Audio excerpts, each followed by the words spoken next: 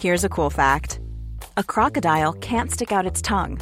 Another cool fact, you can get short-term health insurance for a month or just under a year in some states. United Healthcare short-term insurance plans are designed for people who are between jobs, coming off their parents' plan, or turning a side hustle into a full-time gig.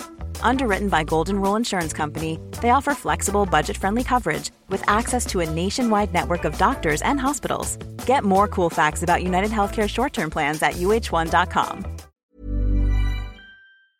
The TalkSport Fan Network is proudly supported by McDelivery, bringing you the food you love. McDelivery brings a top-tier lineup of food right to your door. No matter the result, you'll always be winning with McDelivery. Order now on the McDonald's app and you'll get rewards points delivered too. So that ordering today means some tasty rewards for tomorrow. Only via app at participating restaurants. 18 plus. Rewards registration required. Points only on menu items. Delivery fee and terms apply. See mcdonalds.com. This podcast is proud to be part of the TalkSport Fan Network.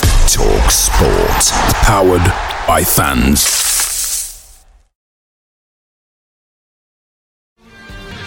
Slides into Wales through a goal, slots it beyond Foderingham, and the Millers are in front in the South Yorkshire derby. And for the first time in 42 years, Rotherham United win at Bramall Lane.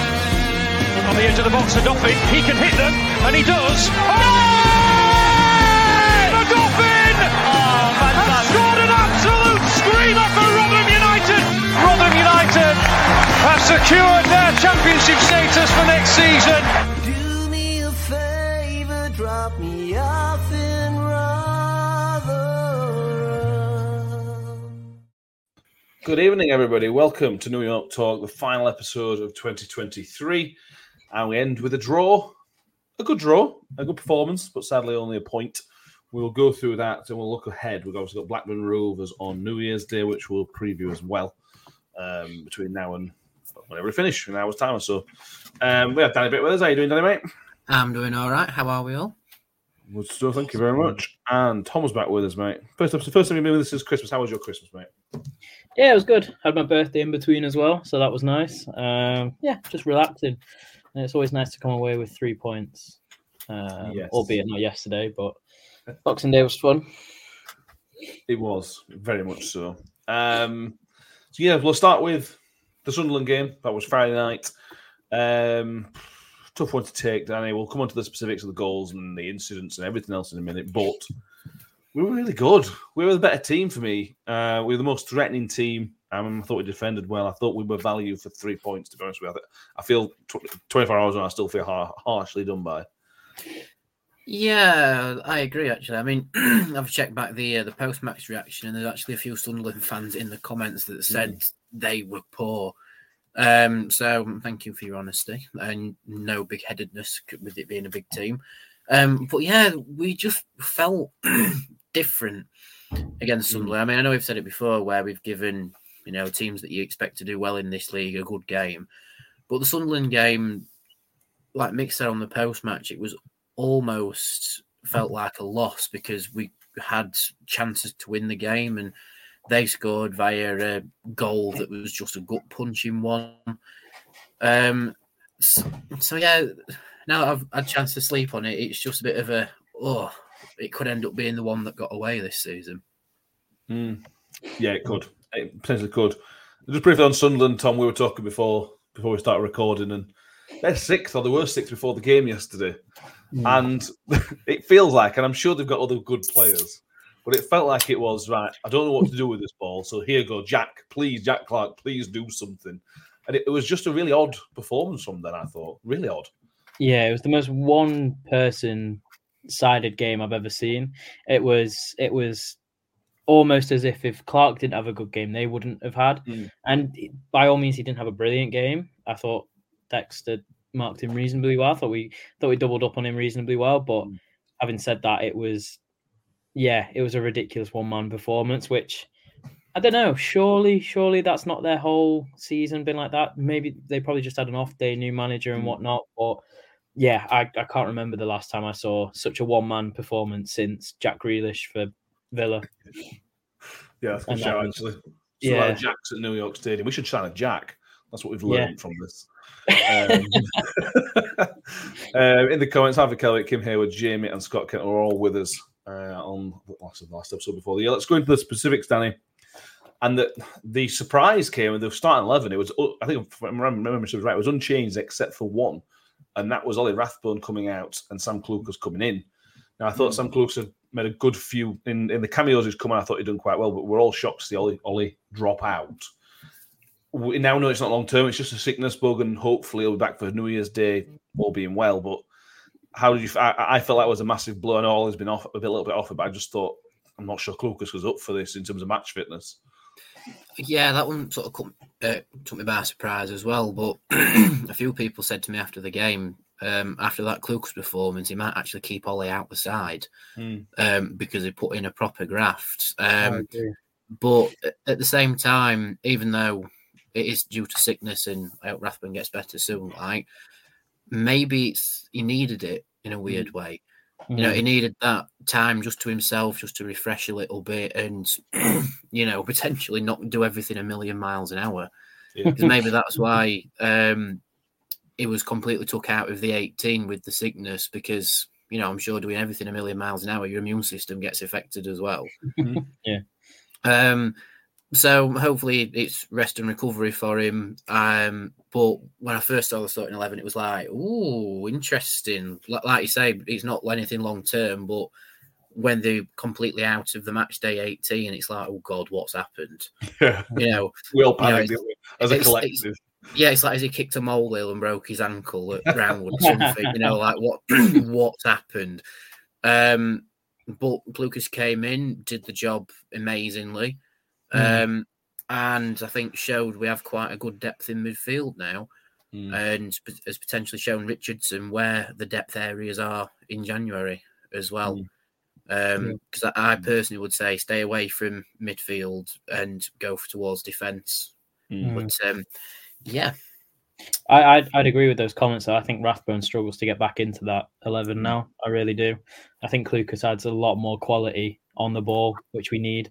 Maybe his graft isn't quite there, as in off the ball graft, but I think we make up for that with Thierry and Lindsay. That the on the ball stuff, I think we need those set piece deliveries, the kind of composure in the middle. Like you're saying, Ollie does everything a million miles an hour, and we don't need that at the minute. Sometimes you do, games you do, and he will suit certain games, but at the minute he doesn't. It's a toss up between him and Lindsay at the minute because I can't see you dropping Clucas other than fitness reasons. Yeah, I was surprised in Clucas' performance, Tom, because, and this is maybe naivety on my side, I thought Clucas was just a bit of a kicker, just a bit of a he'd break up play, he'll kick the opposition, win the ball back. But I just saw so much of his game last night. That every set piece he put in was brilliant. We'll talk about the goal in a minute. Yeah. But everything he did was just on point. It was technically brilliant. Yeah. Everything. I was surprised he let to his game, to be honest with you. Yeah, no, likewise. I thought he was a grafter when he came to the club and kind of get it and move it kind of player. But I guess when you are a Premier League player playing in a Premier League surrounding, he's not going to be the one to take corners. He's not going to be the one to take free kicks, etc. So you can kind of think that he's a grafter at that level. But once he steps down a level and you know, we are bottom of the Championship, when he's at a club of our technical ability, he will thrive and he'll be one of the best technical players. And it just goes to show that he is. I mean, I've got to say as well, when Caf came on, I thought he looked neat. I don't think he has as much of an impact as we quite would have hoped yet. But, you know, that's still match fitness. That's still match sharpness. But he looked good on the ball again. You know, I'm going to say back to his usual self, but I don't think we ever actually saw his usual self. So, yeah, no, it's exciting. With them two in the midfield, it's we've definitely got a lot more quality on the ball there. And that's not to dig anyone else out, but, you know, they are clearly good players on the ball. I agree. Talk about the goal, Danny.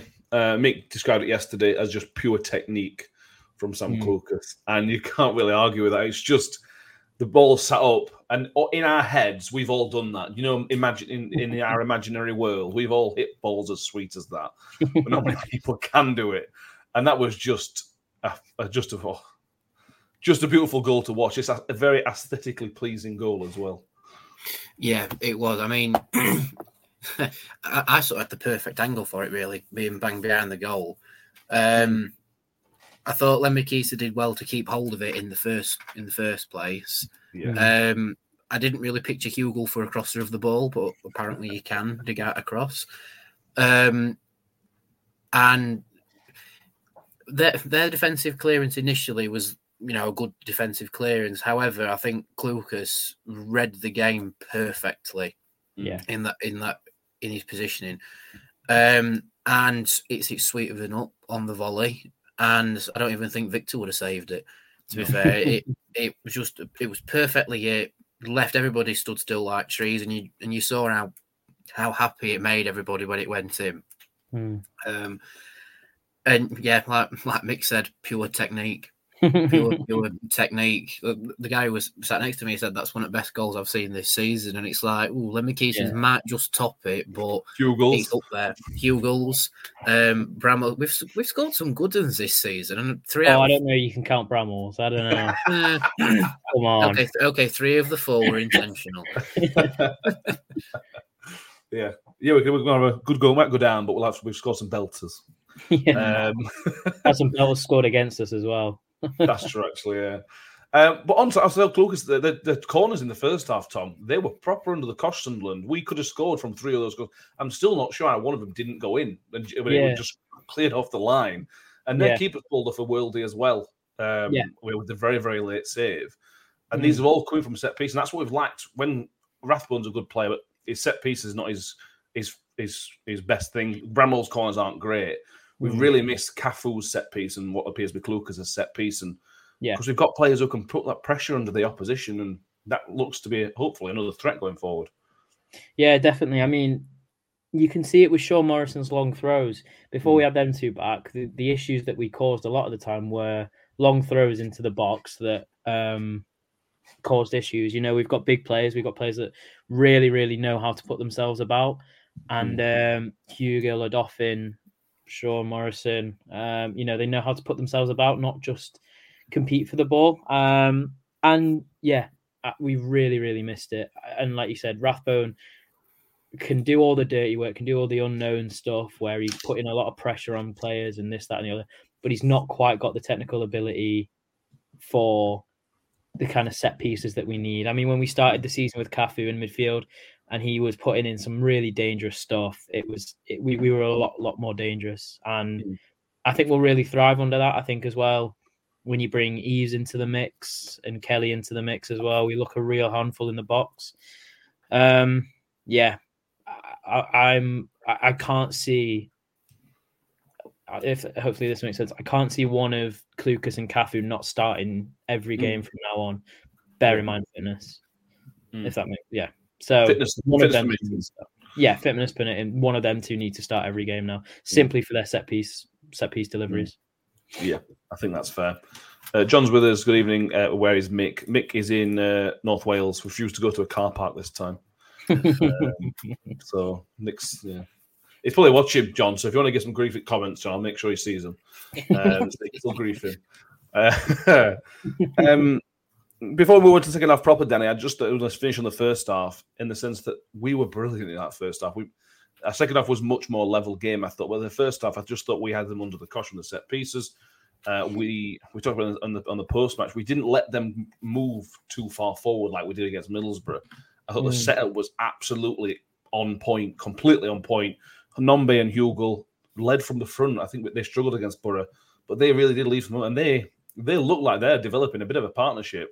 Because Nombe is starting to read the flick-ons and Hugel's starting to understand when the flick-ons need to go to Nombe. You maybe understand why it takes time, but there is something building with those two. Just add a goal or 2 each every couple of games and we'll be fine. Goal or 2 each. Goal or 2. Every few games. Oh, right. Not only one. Not going to win 5-0 every week. Yeah, I was going to say. I'll let you tell them to make that their New Year's resolution. But I mean, the partnership that Hugo and Nombe are crafting now really makes me think, what was Matt Taylor doing not to start it earlier? Because imagine if, I know Nombe had to come up to speed in this level for a little bit of time, but just to have put it in practice, as maybe a later edition in the second half, etc. But it never really transpired, and now we're seeing it, and it's like, actually, it's bearing fruit now. Maybe not goal wise, and that'll take a little bit longer, a bit more practice on the training pitch. But it's in games we're seeing how well it can actually work. But yeah, that first half, I wouldn't go as far to say we had Sunderland on toast, but they were certainly in the toaster anyway. And but I think the second half we actually played better, but we had to play better because Sunderland played better. Yeah, I thought. But we could have scored a couple in the first half. I think the one that Patterson pulled off an absolutely real save to keep out. And there was one where it was a bit of a scramble in the 6-yard box and Sunderland eventually got it away. So that's 2 strong chances to get a goal in the first half. And I think we're built on it in the second half, but we're just limited by Sunderland, of course, realising that they actually have to play football to compete.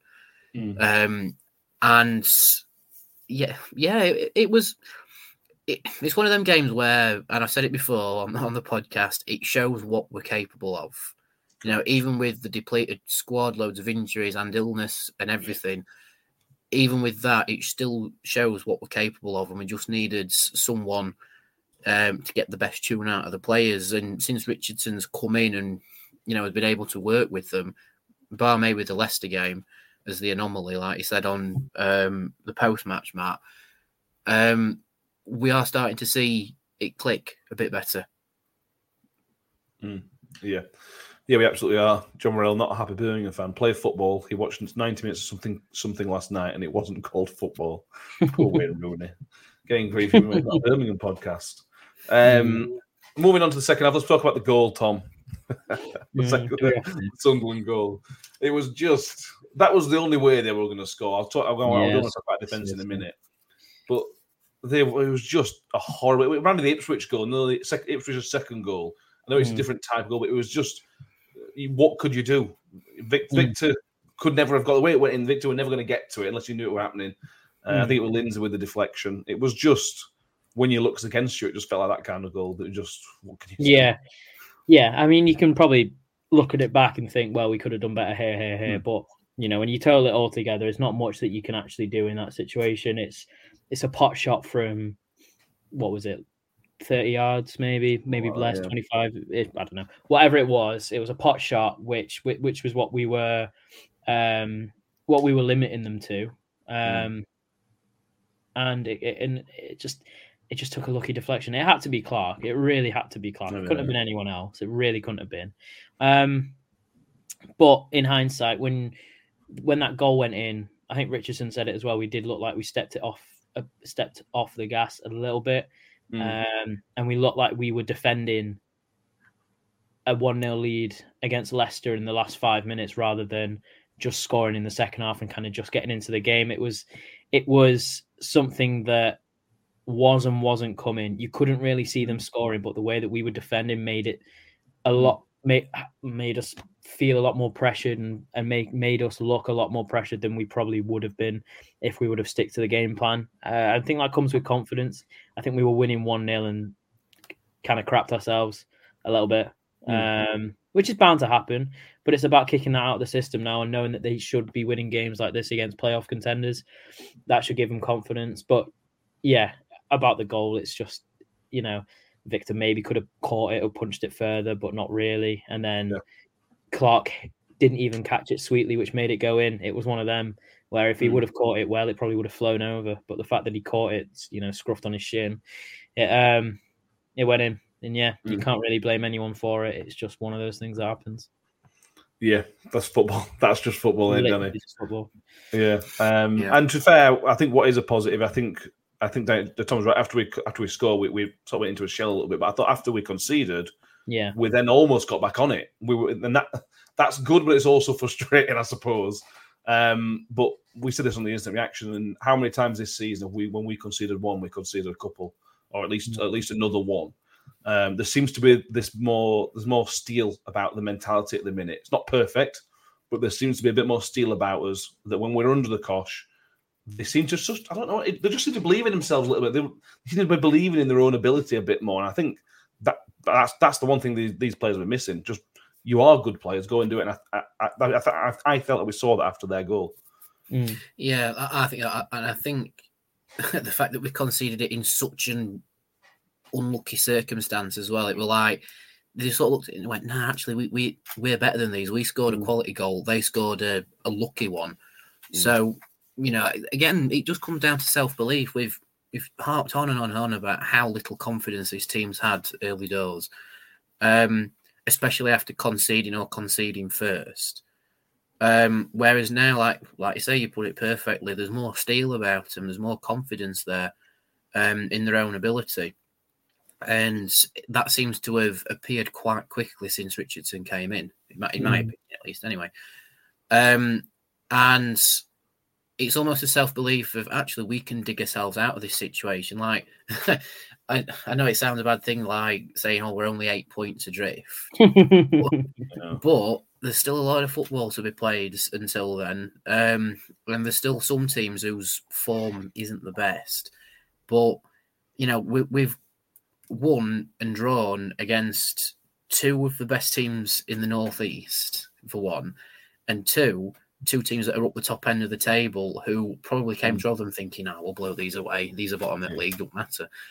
But I am liking this more steel-based Rotherham team now, because I'm not as worried when we go a goal down or concede. And I thought after we conceded, we looked the more likely to score after that as well.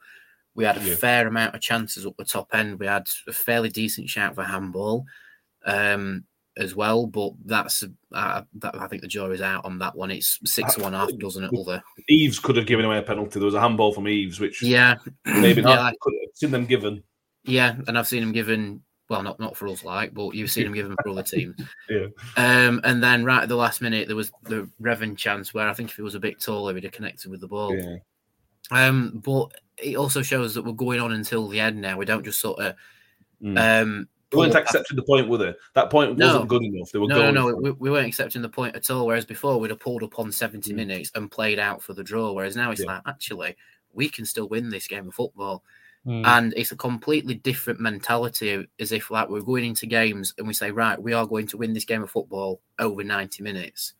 We're not just going to score a goal, sit on it, and no, we've conceded, play for the draw. It's like, actually, we've just conceded here, but we've still got X amount of time. We can still win it. And I like that mentality. It's more of a stereotypical Rotherham United mentality, I think. We sort of lost that mentality of never write Rotherham off, whereas now we've sort of got it back a little bit. Yeah, I agree. I think that comes from the manager as well, because you see those changes, the triple change he made. I know he couldn't make many defensive subs, but he made a triple change and brought on two strikers and a winger for two strikers and a fullback. But he wasn't comfortable with just having a draw. He did want to go for the win, and I think that's what everyone wants to see. We've settled on too many draws this season where, maybe we've been lucky, but also we've played well in some of those draws and haven't deserved to lose. And I think that's the mentality that we should really kick out of our system. Agreed. Richard Brown says he likes the new manager, and Mark Gamble says Richardson over Taylor. How anybody can think we were better off is beyond him. Yeah, I can't really argue with that. John wants to ask, did Joe play for Sunderland or was he benched? No, he played. I didn't notice him, though. Yeah, he could not. He spent the evening in Hakeem Adoffin's pocket, to be honest with you. It was clearly a plan of us. Hacksman marked him and Joe barely got a touch, which was enjoyable, to be honest with you. Bear in mind, you're 17, that's still enjoyable. Yeah, not to jab at Joe Bellingham too much. I really don't like how he's got Job on his shirt and not Bellingham. I understand why. I do agree. Yeah, it's like you can sort of understand it with Spanish players more because that's more of in their culture to do something like that. But just to have Job on the back of his shirt, it's like, no, it's Bellingham. Anyway. But the problem is, if it's Bellingham, there's only one in world football. There's only one Bellingham, isn't there? And that's Jude. That's the problem he's got. But you see, that's like saying Harry Maguire's brother playing for whatever National League team it is. He still has Maguire on the back of his shirt, even though his brother plays for Man United. Well, John says, and John's a bit more in the know, says, yeah, he isn't his brother on or off the pitch. Let's say that. I'm going to tell you all you need to know, Danny, about personally, kind of, John comes in with another good point, Tom. Can't really accept a point in your position. And that's right. I think that's one of the reasons we're all upset, because we didn't deserve to only get a point. But we were in such a low position in terms of where we were mentally as a fan base that all we asked for was a performance. All we asked for was to do those things that Danny just mentioned about the steel and the determination. That's all we were sort of asking for. Yeah. And we're getting it. And that's why we're all a bit more positive than we would have been had it been a crappy performance and then pick a point. There's real signs there for me, real signs. Yeah, definitely. But that is true as well, that we can't really accept a draw. And yeah, it's completely right. I mean, earlier on in the season, you would have done absolutely, but it gets to a point now where it's 3 points, so we're still more adrift than we were previously. Matching teams above us doesn't matter anymore. We have to better teams. I mean, Wednesday won, as much of a spuzzy win it may have been. They still won, and they're getting further away from us. Huddersfield drew. They lost to Borough. They lost. It is a matter of getting 3 points now, and that's why we went for it. And in a game like that where you thought we probably should have won, we're not really winning those games where we come out of it and think we should have won.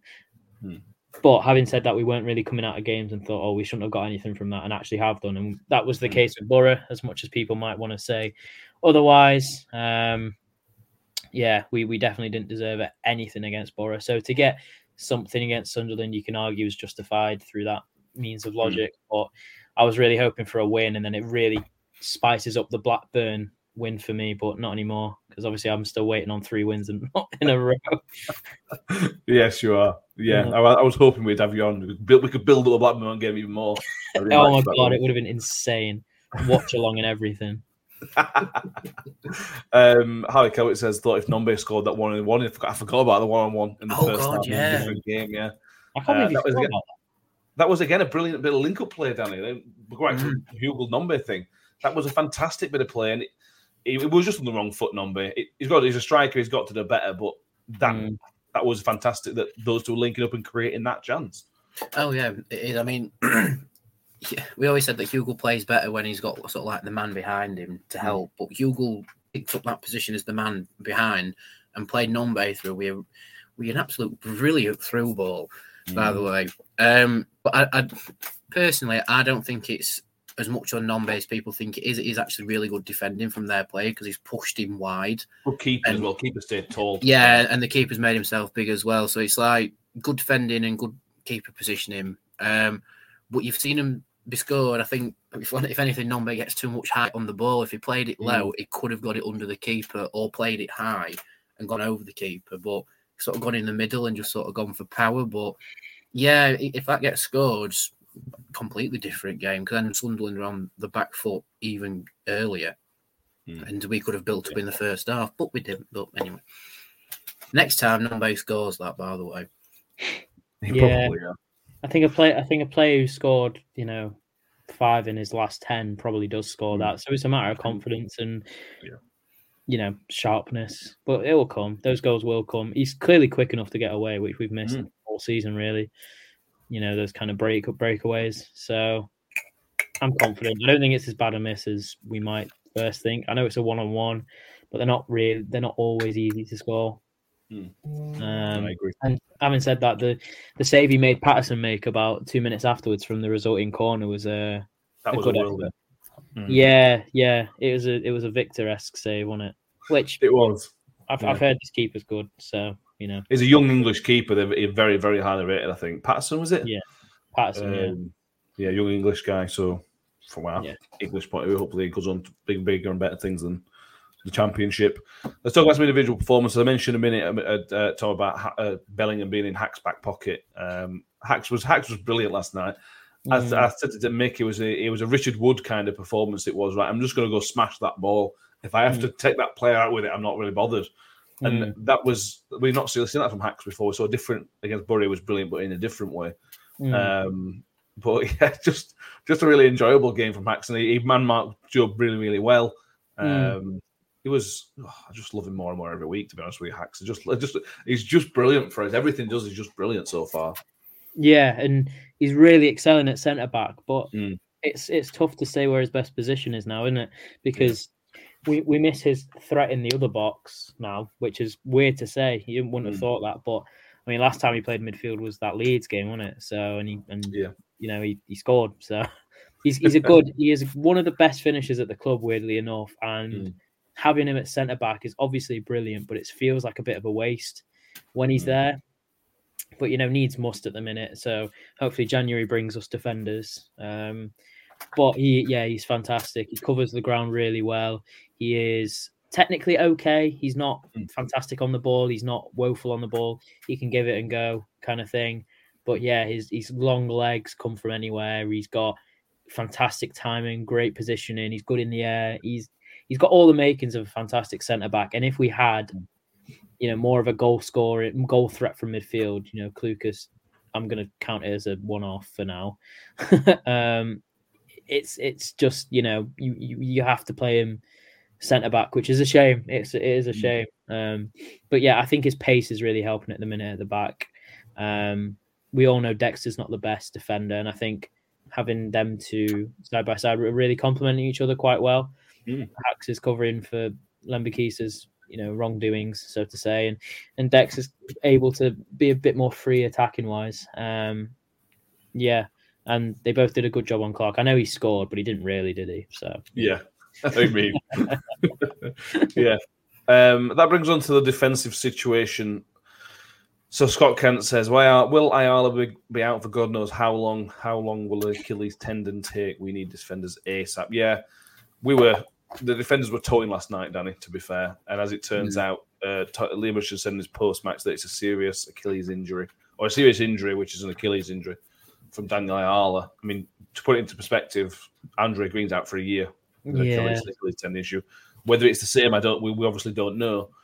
But he's not going to be fit for Blackburn game, Danny, is he? And that's a problem because Sean Morrison will have to play all 4 festive games. And I didn't think he's capable. His body's capable of doing it. He was really struggling against Sunderland towards the end. So we've got until the window properly opens, we've got issues. Yeah, I mean he's been the same tune all season. We wasn't centre half, I think though. But I mean with the Ayala thing, I think he's on some sort of get paid as you play contract. I think. If not, and he's going to be out for the rest of the season, I think it might just be cut it and go, potentially, which might limit us in other areas. But, we just need to get something sorted. And I think, I've said it earlier in the podcast,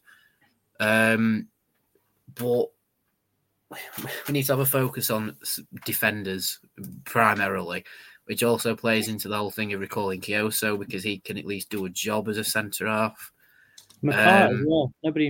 Everyone McCart as well. He might get recalled from Barnsley just to fill a void until we can get other people in. He's going to have to. And he's doing quite well at Barnsley. I think they drew to all. Yeah, I wouldn't mind him coming back. They rate him. Yeah, so it's just like fill holes somewhere, whether it's new people or people getting recalled until Humphries is back up to speed and Blackett's back at some point, because then all the numbers start filling up a little bit. Yeah. But in terms of Ayala, if it's a season-ending thing, then it might just be time just to go, ta-ra, thanks for your efforts, because it's of no benefit to the club, which is like very cutthroat, but that's football, isn't it? Mm. Yeah, there were rumours that Sean Morrison's was a heavy. John's right in the comments. Paying play is not as it once was, but I think Matt Taylor suggested that the Sean Morrison contract was a basic wage, but a lot of it will be based on you get like a big bonus per game kind of thing. I'm hoping that Ayala's on the same type of contract. I'm desperate that Grant Hall's on the same kind of contract, because those are two guys that we need to ship out, damn it, Tom. And that feels really harsh because these are professional guys we're talking about, but they're not playing enough games for us. And when the window's properly open, you can spend a bit of money or get a young loan in or whatever else, bring Kioso back, bring McCart back, and start paying their full wages or whatever. We can't be carrying these dead weights. I can't think of a better word at the minute. At the minute they're dead weights, aren't they? Yeah, definitely. I'd rather a fully fit McCart for the whole season than 4 or 5 game fit Hall. And there's just simple logic behind it. There's not really anything to say. You know, they've not done anything wrong. They're not horrible people. They're just unfit, and it's life, I guess. It's their career. It's not anyone's fault. But if you want, we need to be a bit more cutthroat when we're at the bottom. Having luxury players we can't do really. You know, you look at Sean Morrison was a gamble as well. He's managed to play most games this season and had to play most games this season, which is a gamble that's paid off, in my opinion. He might not have been brilliant every game, but he's there. He's playing. He might have been injured for a part of the season, but he is, you know, back and playing and playing well. To say, we've only got one fit centre back in the whole squad, and it's ridiculous. It really is. So bring back McCart, bring back Kioso, and bye Hall and Ayala. It's the only way to do it, because, like you say, if it's an Achilles and if it's as serious as Andre Green's, then he's out not just for the season, but, you know, year to year. He won't be back in 2024, which is mental. You know, he's not young either, so it's not like he's going to come back and be on top form. It's just it'd be time to cut throat and get rid, which is a shame for him, a shame for us as well. I thought he was a good player. I know he did really two daft games, which really are inexcusable. But yeah, it is a shame. But there was a Richardson said that Humphreys is back on the grass training, which is positive. Sound like he's further ahead than most people thought. They don't want to push him, fair enough, but that's a month away maybe, which isn't great, obviously. But by then, hopefully you've brought in a few more defenders. Hopefully you've got Humphreys fit again, and then we're looking like we're at a better strength. We can push Odoffin back into midfield, and we'd look better. But yeah, you're right. Hall and Ayala, as much as they're people and need to support their families, unfortunately, you've got to be cutthroat at the bottom, and they, you know, should be gone. We need those two spaces open. Hiring for your small business? If you're not looking for professionals on LinkedIn, you're looking in the wrong place. That's like looking for your car keys in a fish tank. LinkedIn helps you hire professionals you can't find anywhere else, even those who aren't actively searching for a new job but might be open to the perfect role. In a given month, over 70% of LinkedIn users don't even visit other leading job sites. So start looking in the right place. With LinkedIn, you can hire professionals like a professional. Post your free job on linkedin.com/people today. Picture the scene. All of your mates around, you've got your McNugget share boxes ready to go. Partner this with your team playing champagne football. Perfect. Order McDelivery now on the McDonald's app. There's nothing quite like a McDelivery. At participating restaurants, 18 plus, serving times, delivery fee and terms apply. See mcdonalds.com. Don't know. We're doing the good thing about the window opens up in 2 days now, Danny. The good thing about January is that there's not many league games. We've got Blackburn on the 1st. We've then got 3 other league games which are coming after that, which I think is Stoke, Middlesbrough and Ipswich. The Ipswich game, if either us or Ipswich get through to the 4th round, that'll get postponed. So we could end up with only 3 games in January, 3 league games in January. And you're thinking that's great because Humphreys will be back maybe February at the latest, is what we're all assuming. That allows you more training time on the pitch for Liam Richardson to get more ideas into the players. It allows you to either integrate Kioso or sell him and bring in a replacement for Kioso. It allows you so much more time. For us, where we are at right now, if we're winning game after game, I might not be saying this, but where we are right now, a 3 league game month could really, really play into our hands. Yeah, I think. Well, you have to remember it's 4 league games and a cup game.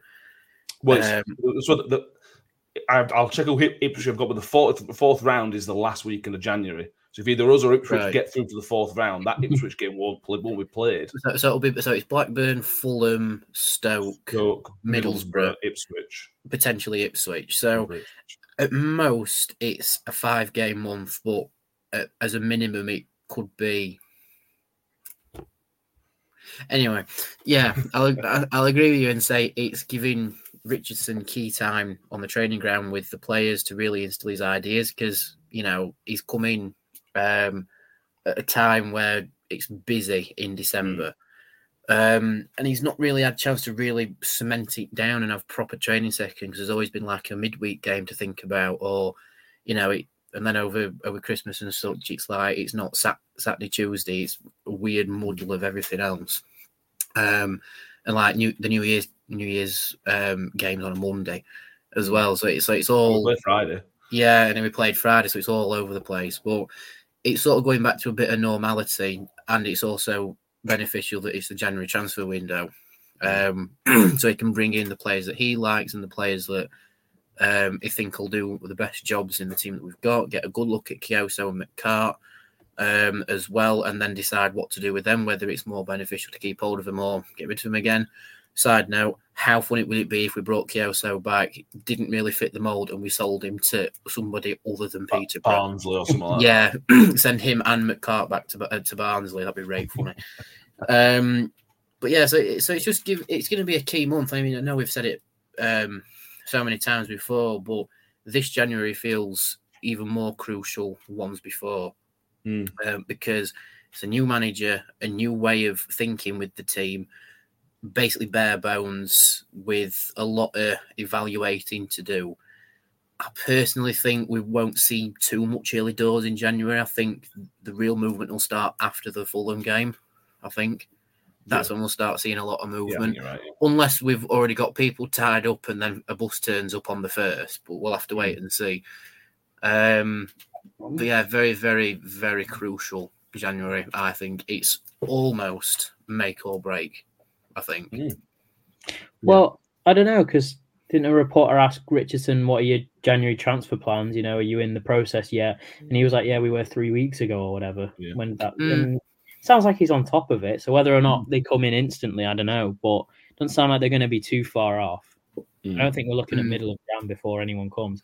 I mean, that might be they've decided 3 weeks ago who they want, and they've not got in touch with them yet, or whatever. But it sounds like pretty much that they have, or in touch with the clubs, or there's some sort of communication. That's at least my perspective on things, which is good. I think he needs his own players, doesn't he? He needs players that he can trust as well. Like he said in his interviews, he's known Klukas for 10 odd years, and clearly knows his game. That's maybe why he's had his best game yesterday. I think when he brings his own players in, similar to how Taylor did his last January, there was a clear bounce. There was a clear change in mentality. Hopefully we just get the same here. But hopefully this time we're a lot more resilient and we get 3 games win on the bounce. Absolutely. I think the FA Cup weekend will delay because your Premier League teams won't let Aloni out because they'll probably use him in the FA Cup rounds.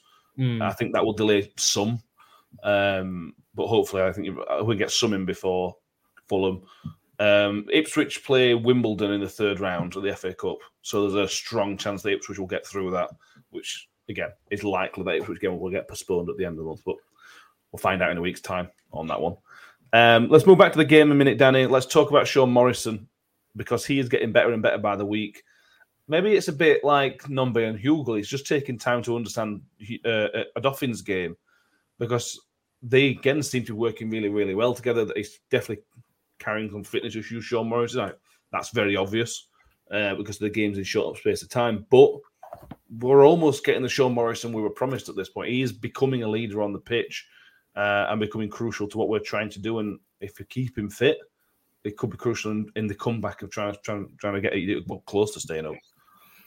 Yeah, I mean, Morrison was very unlucky last season, only to get 2 games before going out injured again.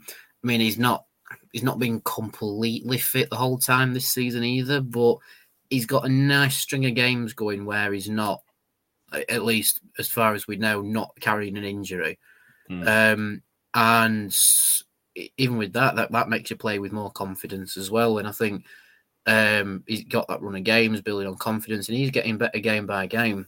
Of course, it would take a long time, A, rehab-wise, and B, to get back into the swing of things after his injury he got when he was at Cardiff before us, was it? Yeah. And maybe he's coming out of that rut now, because he does seem to be growing game by game. All right, he's still he's blowing after 70, 75 minutes of intense football. But at the same time, I'm not worried that it'll really, really impact his game. Like, he's not going to pull up sharply and pull something in himself, you know. There was that moment with Victor last night where I thought he'd injured himself. Yeah, that's true. But That scared me. Yeah, it scared me as well. But yeah, Morrison's just getting better and better, and I think he will prove more beneficial than we gave him credit for earlier in the season. Now that he's got that string of games under his belt where nothing serious has happened. Nick says you've got to disagree. Guy can't coordinate his feet. He's slow, doing okay and decent as a body and in the air, but can't run or kick a ball. That's why Haxer's alongside him. And also Revan. I think Revan's been really good at that left centre-back position. He's clearly never played there before, which isn't a dig, but he's clearly an attacking, thinking fullback. So for him to be asked to play left centre-back is weird for him and probably not right for him either, but he's played superbly. He's defended really well. He's looks good on the ball. He comes out with it really well. We you know, I'm not saying that's where he should play all season. I'm not even saying that this should be the formation all season, but to say he's in there doing a job, he's been really, really good, really resilient, really just impressive. And I think both of them two beside him have made have made Morrison look like a good asset just because he is, you know, really good in the air, great organizer. Again, not brilliant with his feet, not the quickest, but Odoffin and Revan help him out there. There's a really good balance in that defensive line. And although that's not my ideal defensive line, I think it's anyone's, injuries permitting, it's it's doing okay. Clean sheet against Borough. One conceded. Almost a clean sheet last night. Yeah, basically a clean sheet. No, I'm kidding. You know, we are limiting teams. I know Plymouth and Leicester scored 3 each. Leicester are always going to do well against us, and Plymouth, it was their first game playing together, and Ayala was in there, and it was a man sent off. Anyway, I'm getting off track. What I'm trying to say is Ayala was in there, but then he wasn't. Yeah, Ayala wanted to not be in there, basically. It's a work in progress, and it's not my first choice back three, but I think they all complement each other really well. Revan's really good with his feet. Odoffin's physically very strong, and Morrison's a great leader and great in the air. So it's a complementary back three is all you can really say about it. If that's, I hope it changes. I'd like to see Revan where Bramall is currently. No offense to Bramall, but I don't think he's got that cutthroat final third delivery. And Odoffin, I think, is better as a centre mid. More effective as a centre mid, I should say. Not that he's a bad centre half, just more effective as a centre mid, tracking back and getting in the box. Yeah, agreed. Anything else you want to pick out from the Sunderland game before we move ahead to look to Middlesbrough? Yeah, would you start the same team against Middlesbrough? I know that's a bit of a Middlesbrough thing. I don't know who.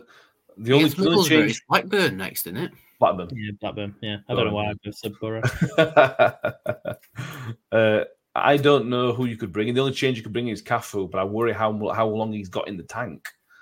I'd like to see him play more than he did against Sunderland. Whether or not that's 60 minutes and then he comes off, or whether it's he comes on at half time or after 60 minutes, I don't know. But I'd like to see more of him. I'd like to see him get integrated into the first team, the actual squad. I don't know. I was just going to bring up the Eves comment because I think he's becoming a cult hero, which is great. And I think after his goal, I think everyone got a little bit too excited. But having said that, I think Hugo's fine. I think he's okay, but he doesn't quite. I think Nombe is really good at getting the flick-ons and challenging defenders and whatnot. And I don't think Hugo's quite got that domineering aspect about him with attackers. He doesn't win every ball in the air. He doesn't put himself about as much as someone like Eves or Kelly might. Not saying that that's what I'd do. I'd like to see one of them to start over Hugo and see how that dynamic works, but that might just be me. No, I can see what you're saying. Also, it's potentially an issue from a fitness point of view because they've played this is the third game in quick succession. Well, this was the fourth game, sorry, in quick succession. They looked tired against Middlesbrough. They looked better against Sunderland. So I think was one of them going to look tired again. I think that's another. Oh, go on. Sorry. Obviously, I won't be against either any changes, but for me, it's fitness dependent for those. If Hugo needs a minute, bring Eves in. That's fine. But I'm happy with that. Yeah, I think although we've not got a good depth at the minute, I think the players that we do have on the bench are like for the players that we do have in the squad. I.e., when he swaps Eves and Kelly for Nomb and Hugo, there's not too much of a difference. Obviously, we miss Nomb's pace, but there's a case to say that the like-for-like switch between Hugo and or both of them, there isn't much of. So I'd personally do that. See for a change, see for a rest, whatever it may be. I'd just like to see it happen.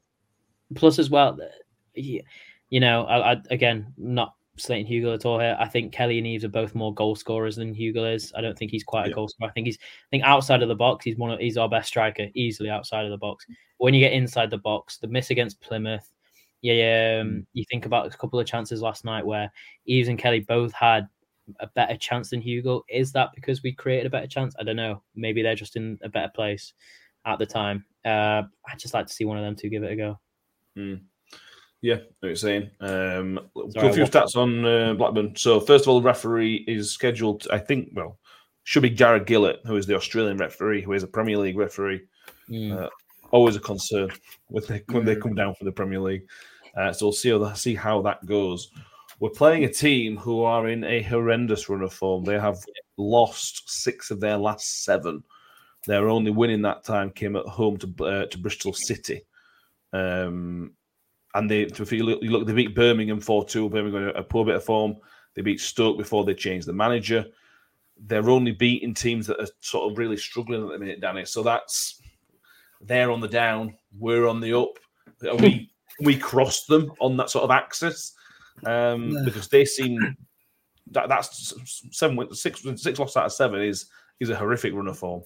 Yeah, it is. But at the same time, I mean, I'm normally the optimist, but I'm going to sound quite pessimistic with this. I think we aren't in enough of an upward trend at the minute to overcome Blackburn. I think I might be proved wrong here. I think it's going to be a draw, personally. Because like I say, 6 out of 7 is horrific form, and they've only really beaten teams who are, dropping down themselves, like Birmingham and Stoke, who are down there as well. The same Stoke team that have scored 10 goals against us already this season. We're going to revenge against them next time. Yeah, we'll have to see with that one. We'll just win it 1-0 anyway. So yeah, I mean, they'll look at Rotherham as potentially an improvement game, I think. That is for sure, because they'll look at our away form and go, right, we need to put a shift in against these because effectively we can't be losing to them. Yeah. But I personally think it'll be like the Birmingham game. I think it'll be like 0-0 potentially. Their only draw this season was against us, Danny. At that 2-2. Yeah, it'll be a draw again. We'll be that strange anomaly for Blackburn. Like, we are the only team that they draw against. Yeah, quite possibly. They have a struggle at home. Well, they got the same amount of points as us at home this season. They conceded quite a lot. They conceded 12 goals in the last 4 or 5 games. Wow. I don't know, Tom. I'm quite positive about this, to be honest with you. I feel like we're playing a team at the right time. May not pan out that way, but if you could attack these and get the crowd on their back, like we did with Sunderland early in the season, like we did a little bit with Plymouth, we went 1-0 up, you can really sort of hurt these teams and get under them, and you can get out these guys. Yeah, definitely seems to be as well that their manager is under the cosh and he seems to not be dealing with the pressure well. I think they're not playing well, and I think they're all turning to their manager and he's not got any answer. And I think that's worrying a lot of Blackburn fans. They don't seem confident in the slightest. Having said that, you're saying that they're conceding a lot of goals. Yeah, fair enough. But we number one, don't score many, and number two, they have got special players who are going to do, who have that moment of quality that maybe we can see with Clucas and Cafu, maybe, but that's Szmodics, is it? He was still there, top scorer for however long in the Championship. He's clearly a player with an eye for goal, and you wouldn't back him not scoring against us just for the sake of it. Yeah, like he scored 2 last time, didn't he? But yeah, it's going to be a really weird game. I agree with Danny. I think it'll be quite like the Birmingham game. But I'm going to say that we actually do it this time and we actually see the job through. We've been scoring first in a lot of games recently and not really doing much with that. I'm going to say that we do. I'm going to say that we kick on as well, 2-0, 2-1, something like that. But we actually do something with these starting games off really well and scoring first and not going anywhere with it. I think that's going to change at some point. So, but like I said, they've always got a goal with Szmodics because he is a quality player who can hurt you if you give him time and space, which is, it's a Jack Clark situation again, one-man team. True. The only team that have conceded more than Blackburn this season is us. Yeah, cool. Jesus. Sounds about right. But have they had one? So it's legit going to be a 0-0 draw, isn't it? Yeah, literally screaming 0-0. But have they had one fit centre back all season? That's the question. True. Exactly. That's exactly the thing is that if you look at our performances, like no Leicester performance, if we play like we did against Plymouth, we're going to win this game. And now that's really similar to it, but we were brilliant against them. And Blackburn, for me, don't have the same way of playing that Plymouth do.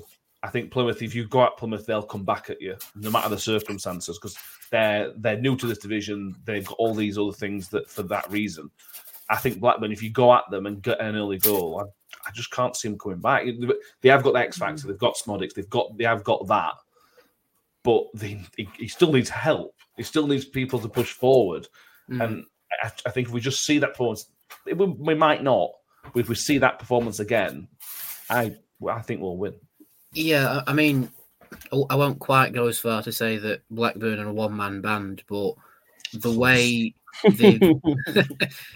they've been certainly approaching games and the noise that other teams are making, you would argue that Szmodics is one of the few good ones at the moment, anyway. Like the one who keeps kicking the can down the road for Blackburn, in terms of keeping them at least in somewhat of a healthy position in the league. Where are they in the league? Does anyone 15th, know? I think. 15. So safe. Yeah, fairly healthy. But again, you could say with Sunderland that Joe Bellingham was a serious threat, and we nullified that. So is it a case of next man up, keep your eye on Szmodics? Yeah, like next man up, keep your eye on Szmodics, keep him quiet, and potentially getting at Blackburn that way. They definitely got lucky with it being 2-2 at our place, I think, because Szmodics shouldn't have been on the pitch, but we'll not dwell on that. But I can feel Mick raging from where. Yeah. Hello, Mick. Hello, Mick. I hope you're not driving listening to this. But yeah, I'm still going to stick with my 0-0. But I have just seen Nick's comment, and it could be 5-5. It's like, yeah, that is the vibe I'm getting from this. I'm not as confident as you two are, I don't think. We're away. That's a big issue. Yeah, exactly. If we were at home, I'd really back us. Really, really back us. But the fact that we're away really hinders any kind of opportunity. But having said that, it's got to change at some point, doesn't it? So yeah. What's it be the most Rotherham United thing that we end up putting 5 past a team for the first time this season and still don't win? Yeah, that's fair actually. Let's go predictions. I'm going to go win. We're going to win, and I can have a shave tomorrow night. New Year's Day night. Sorry. Matt, is your shaving based purely on away wins then, and not home wins? Right. Away wins. My God. Almost as stupid as Tom's bet for 3 wins in a row. I'm not sure which is the stupidest bet. Mine, easily. I have to pay money. True. You can That's just true. Gandalf for a couple months. No, we're going to win. We're going to win 2-0. Do I think we're going to keep a clean sheet? Yeah, I do. That was the last few games. 2-0.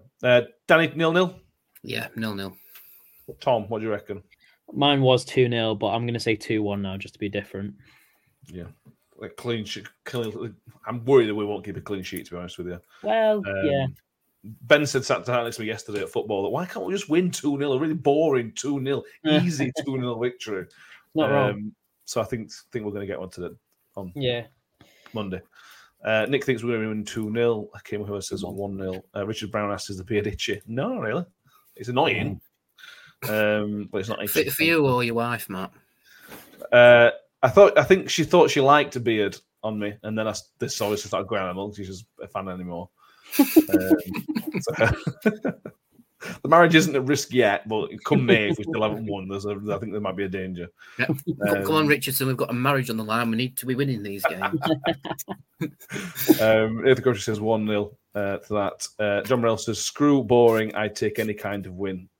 After Rooney's sacked for them, for Birmingham, obviously. Scott Kent says 2-0 to the Millers, positivity.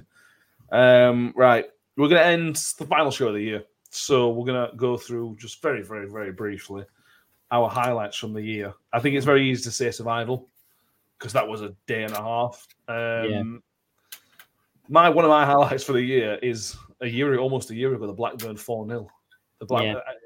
Just after a poor run of results, you just felt like it was just the world was bright again, and that's pathetic because it's only football. But that was such a moment for us, and without that, we'd have gone down. I think we really needed a performance like that and a result like that. Yeah, there's not many from this season, so they're all probably from last season, last year. But I'm going to go 4-0. So that might be an easy pick. But Tom, highlight of the year. I was going to say Blackburn. It's tough because there isn't many, is there? You know, one that really sealed it for me, and ironically is against who we played yesterday. I think that Sunderland 2-1 victory really kind of sealed the hope that we might stay up. There's a couple. There was the QPR game, the West Brom game. A couple of them really good, but I think that Sunderland game just. It was the first game last season that truly gave me hope that we would stay up.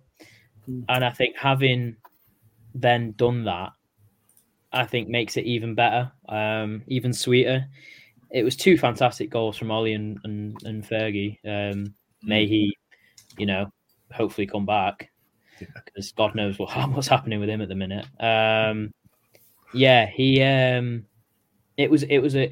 It wasn't a great game from what I remember. I don't remember too much from it. I can't remember that goal. I just remember that Gelhardt scored.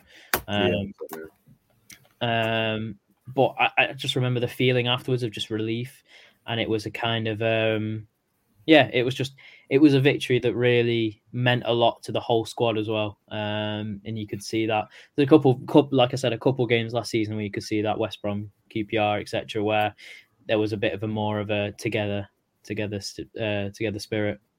But yeah, it was it's been a bleak season when you look back at it.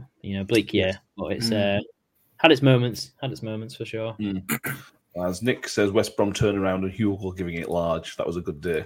It was a very good day. Danny, footballing highlight. Does it have to be a Rotherham United footballing highlight? No, if you've got another footballing highlight. Oh, Hammarby against the Garden, when that one, that is far and away my footballing highlight, and the fact that I predicted it before the game, and everybody went, no, Hammarby might win 1-0 or Djurgården might win 2-0. I think it's going to be nuts. It's going to be 4-3. So, that is far and away my footballing highlight of the year.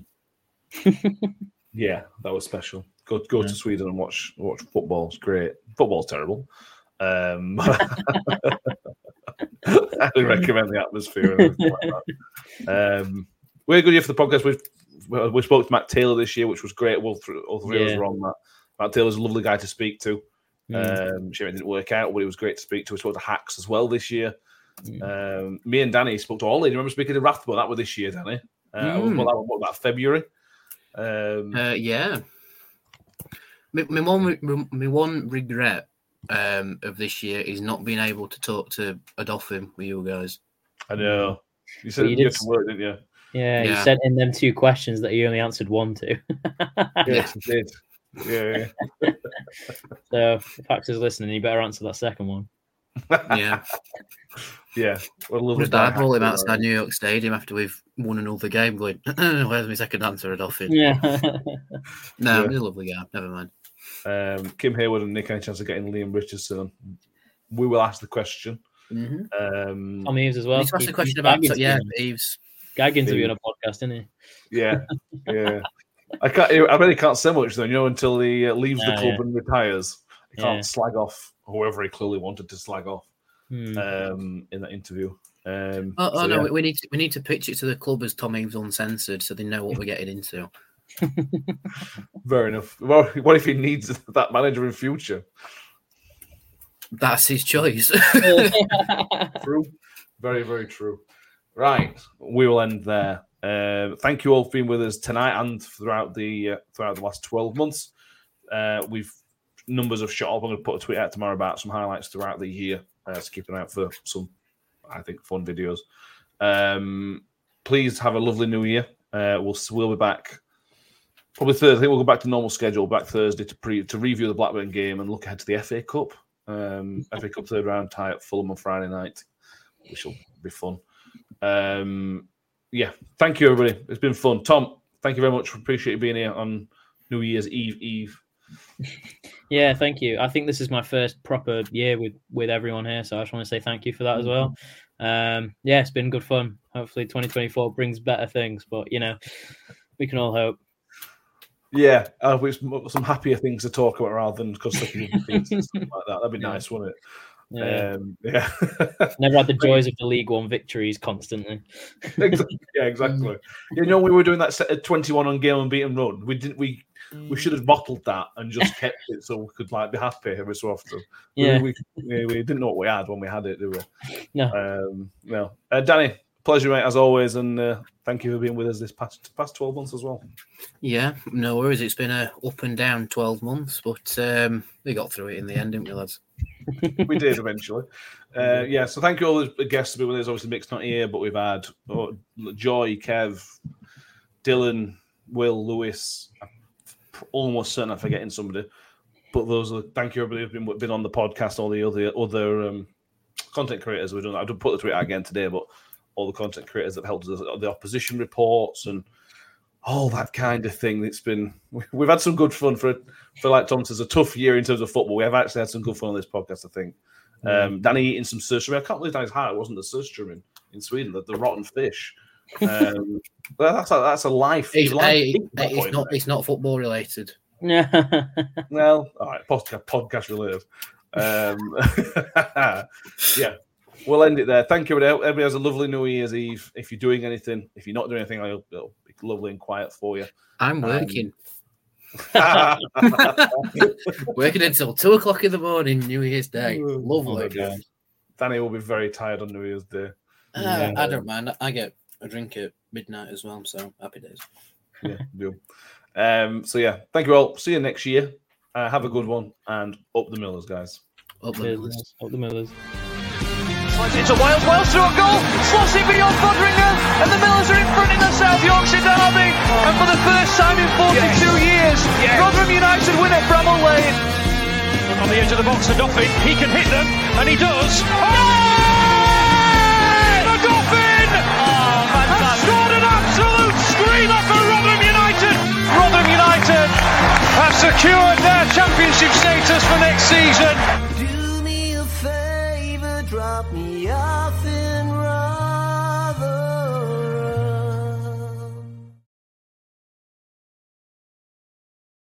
Away days are great, but there's nothing quite like playing at home. The same goes for McDonald's. Maximise your home ground advantage with McDelivery. Order now on the McDonald's app. At participating restaurants, 18 plus serving times, delivery fee and terms apply. See mcdonalds.com.